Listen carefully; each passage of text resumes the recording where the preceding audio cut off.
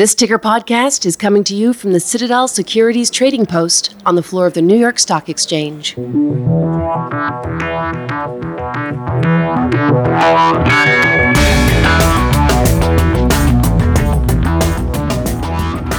Hi, everyone. I meet a lot of interesting people in my line of work. Not a few mistake themselves for someone who has something to say. Our guest today isn't one of those people. A quick glance at his resume suggests Hervé Douté is the kind of guy that's probably worth lending an ear. I did a lot of studies in math and physics. Bachelor of Science from the Sorbonne, Master in Computer Science from Cambridge, and then a Master of Science in General Engineering. And then I landed at BNP Paribas, it was called Paribas at the time, in banking. Meanwhile, he kept a few outside interests as well. I studied Japanese for 5 years, I studied handwriting analysis, I taught in sociology. And once he was settled in banking, Douté began an intensive study of music. Became a performing classical concert musician. Picked up a diploma in harmony, counterpoint, and fugue at Juilliard. Went on to Bafo reviews for his organ improvisations at St. Patrick's and Notre Dame cathedrals. Oh yeah, and there's a artist-in-residence gig at NYU, and somewhere along the way he had time to get an MBA from Harvard. And really lots of other stuff. So, busy guy. Likes the intellectual challenge. And clearly a man in search of a purpose. And now, perhaps, he's found it. On today's Ticker podcast, BNP Paribas Chief Sustainability Officer Hervé Douté on leadership, changing mindsets, and the future of sustainable finance.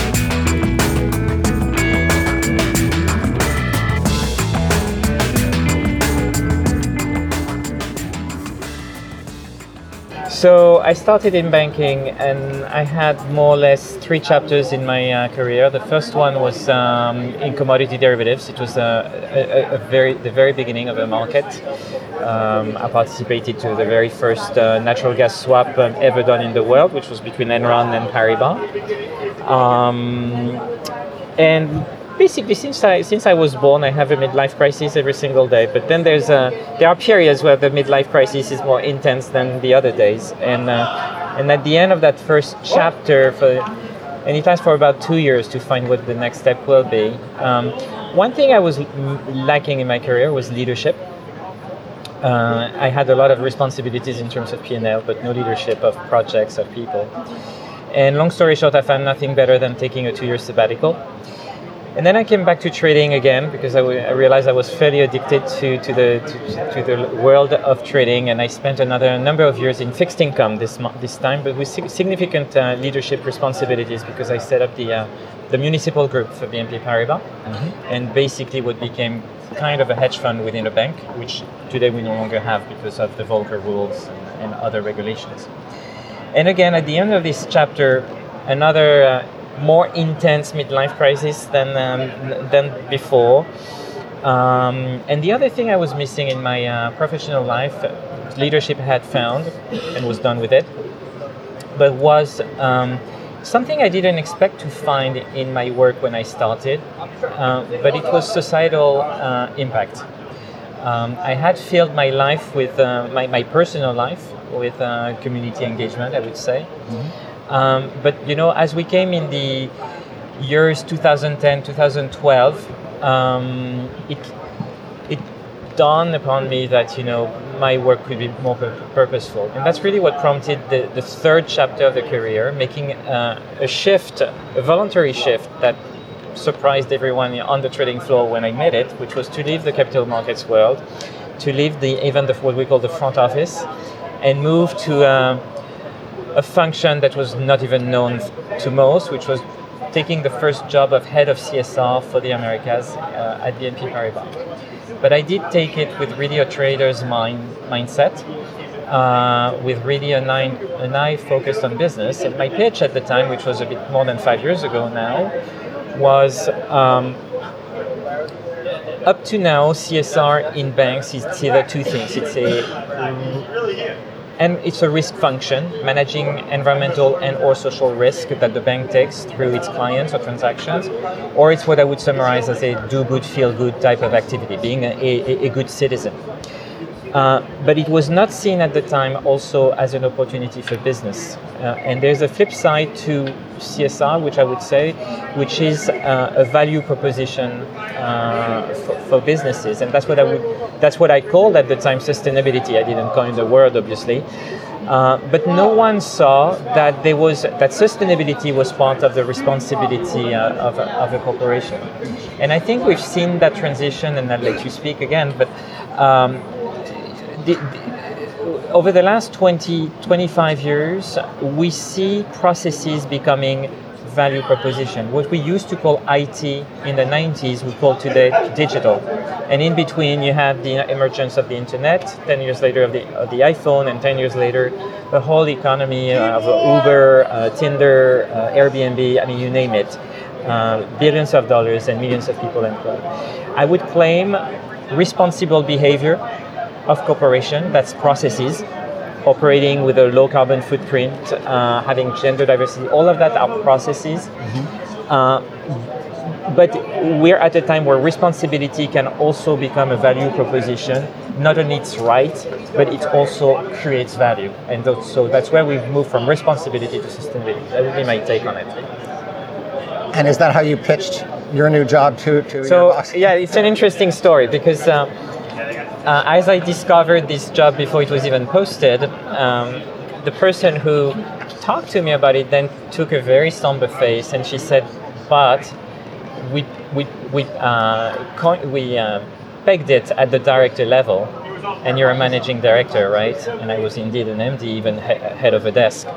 So I was really over-calibrated, if I may say, or at least too expensive for where the role had been defined. And that's how overnight, indeed, I came with that pitch, how to recalibrate the role to what I really wanted to do. Had it been properly calibrated, maybe I would still be eliminating paper cups on the office floor to this day. But you actually had the chance to sort of define your job. You took it a few steps further than perhaps they expected? Absolutely. Well, more than a few. I mean, it was really creating a new vision, a new roadmap that was not as defined as I can express it today, obviously. But it was really that sense that, and that came really from my personal life, this conviction that when you do the right thing, that's what creates the most value. We experience that in our personal lives, telling the truth and so on. But it can really resonate in very concrete business terms in any corporation. And that is a message that resonated throughout your organization, because you really changed the whole corporate culture. So it did, and quite honestly, in fact, the very first 6 months, I didn't focus so much on business. So I had a very clear vision of what I wanted to achieve, but what I focused on, and it's a word I cannot stand anymore today, but it was on purpose. 5-6 years ago, it was not that trendy to talk about purposeful work. What's the meaning of work? And by extension, what's the meaning of your life? Which is not a question I would ask publicly, but I would certainly lead my audience to walk away home and asking himself or herself that question. So, but I knew I was alone with this idea, and I needed to quickly create a large set of ambassadors to help me in this mission. And I thought there's nothing that would be more effective than reconnecting people to their inner dreams. My conviction was that everyone joined the workforce with a dream to change the world, big or small. That everyone, 10 years ago, 40 years ago, whenever that was, anyone who walked in a big corporation, at least, having done some undergraduate studies, was with the hope to have some form of impact. And then we know what happens 5, 10, 15, 20 years later, where the weight of life takes over. Mm-hmm. But my conviction was everyone walked in this office with that dream, and if I reconnect them to this inner dream and show them that, you know what, if you want to change the world, it's either at BNP Paribas, because that's where we spend 10 hours a day on weekdays, or you have to ask yourself whether you should be here, because so it was really reconnecting people to this desire to have an impact, big or small, and that the workplace, if they remain there, was the place to do it. So that's really what I focused on for 6 months. And quite honestly, after 12 months, I had close to 200 ambassadors within the firm that were really inspired and could see with their own creativity, with their own skill sets, how in their work, whether they're in syndication, whether they're in equity-linked green bond, whether they are in coverage, what's the angle, what's the extra mile that I can do with what makes my day-to-day job, and not only fulfill my original mission, but actually have an impact. So that's how it all started. That's wonderful. I wonder, though, you almost created an insurgency. I don't know how the sort of the C-suite, the top management thought of that. It was, so I was lucky to have, as I mentioned, BNP Paribas is the only place I ever worked, and through years I guess I established credibility and respect and camaraderie, I would say, good relationships. So that allowed for my taking a lot of unusual roles.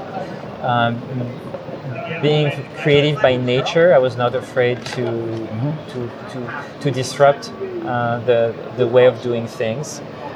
It was a risk, but every time, when you reconnect people to aspirational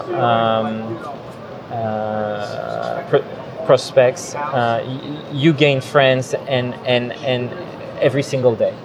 So the movement was unstoppable, and quite honestly, after 6 to 12 months, top management saw the resonance it had within the firm. And I must say that among those ambassadors, I had a slice of the entire hierarchy. Obviously, I had more millennials and associates and vice presidents, but I had also ExCo members, fewer in number, obviously, but everyone participated to this change of look on the world. I think you're right. We are at an inflection point, and what you did was kind of the time had kind of come. Maybe not 10 years ago or even 5 years ago, but I think we're, and I can offer maybe a view on that.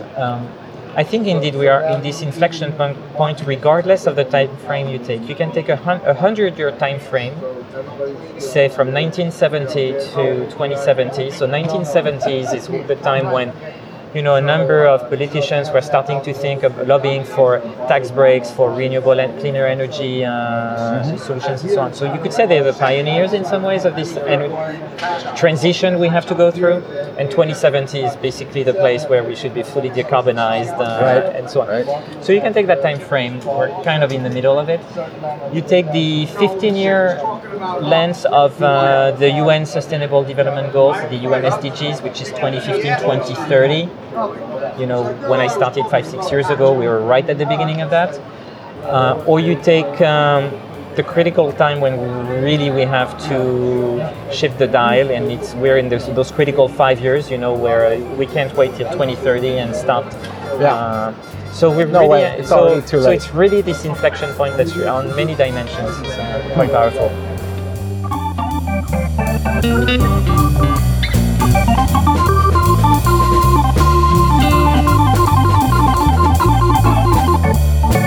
You're listening to the Ticker Podcast from IR Magazine, the sound of global investor relations.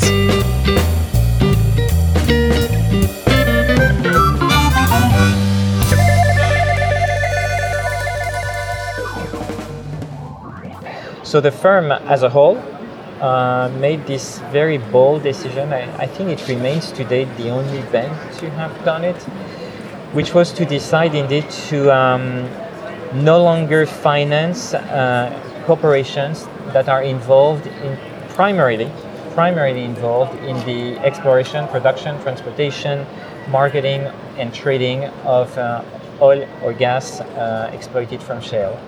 We're still finance very large, diversified corporations and oil and gas corporations. But certainly we exited from quite a large number of relationships where their primary business was shale oil and gas. And the view of the firm was primarily an environmental view. Shale and fracking have a number of issues ranging from water safety to micro earthquakes and so on. But the one that the bank was really concerned was methane, what we call fugitive methane emissions.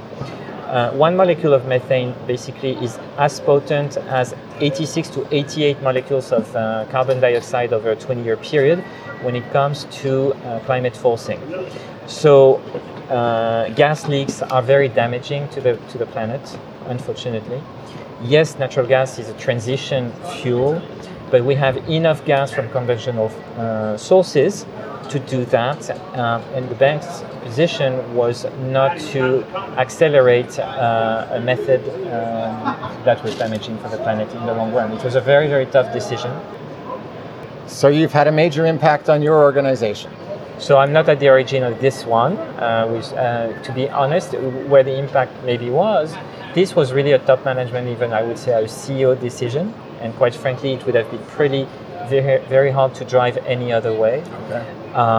That decision was made about a year and a half ago, but this is a testimony of how over the last 5 to 6 years, the fast pace of evolution of mindsets, how at all layers of management of the corporation, how we take our responsibilities, and it's not easy. I mean, we're not perfect in all regards, but we try to find the best intersection of full responsibility and more immediate constraints and responsibilities that we also have to honor.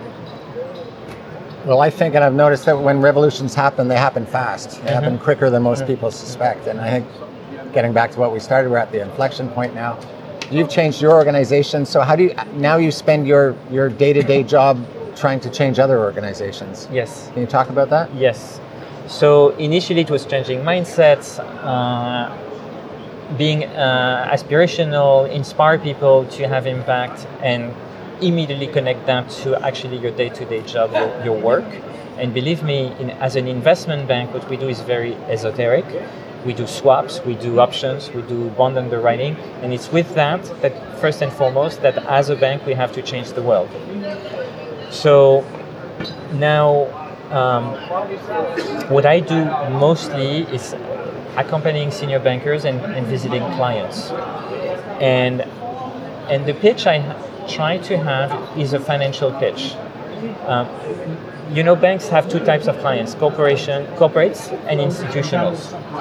I would say that for most corporates today, sustainability is a very strategic issue, whether it's water issues for food and drink companies, I won't name here very famous brands, or electricity for data centers of very famous tech companies. Sustainability is an exercise of optimizing constrained resources, and typically this requires re-engineering processes, which itself require capital expenditures, which itself requires financing. So that's how you go from a very basic problem of not starving an Indian village from water, if you're a bottling company, into a financing problem. So that's the first step we need to create, is reconnect treasurers at our corporate clients with what they're truly financing. Because when you raise $3 or $5 billion every quarter, you may eventually forget sometimes the ultimate purpose of those. And then the second job is to show them that when they tie those financing back to their original purpose, or to the good behavior, the good holistic behavior of their firm, because there are a number of large listed companies that really try to do their best, you can improve your financing conditions, ideally through a reduced cost of funding, sometimes in an enlarged base of investors, eventually creating more stability in your funding sources and so on. Sometimes as finance is an opportunity to tell of a story that is strategic to the firm through the raising of a financing, you're telling a sustainability story that's a cornerstone of a business strategy, and you're telling that story to the financial community. Sometimes it's mere branding benefits. Anyway, there's a whole host of benefits that can be achieved through sustainable finance, and that's what I try to do along with senior bankers. It's to reconnect so at our client firms, people who are in charge of finance, with purposeful projects that their company are doing. But we're so numerous in those large corporations that we tend to forget the ultimate goal. What would be your message to IR people? How can they become you, or something approximating you, in their own organization? So my message for them would be indeed to start from the investor base, which is who they face for the most part, and really reflect those growing pools of capital, first of all, that are really looking for strong performers in terms of environmental, social, and governance issues, and as well how it's being now pervasive and tainting way beyond the so-called impact investing or socially responsible investing world, how it's really becoming a prerequisite, even demanded by society. Even if you take the example of passive investors, for example, which would think should be the least involved into this story by definition of their business, which is to be passive and index following and so on. Even those, and start with the largest one, which is BlackRock, I believe, with over $6 trillion of assets, which are really leading the way in calling corporations to basically be purposeful. Otherwise, as in the words of Larry Fink, you're at risk of losing our business. And what's very interesting is that those passive investors, rather passive asset managers, are taking a stance through both corporate engagement, because that's the only tool that, frankly, they have at their disposal. They cannot change allocation when you're an index tracker. But on the other hand, the tool that you have at your disposal is engaging the board and engaging the management committees of the corporations you own in your portfolio. And they're telling their clients, which are retail investors and so on, they're telling their clients, this is what we care for, this is what we think matters, and basically this is how we intend to engage corporations that will. And they're basically disclosing that to their clients, which are investors, and then their clients are free to go to a different shop if they disagree. But it's trillions of dollars now that are being committed to this dialogue with companies.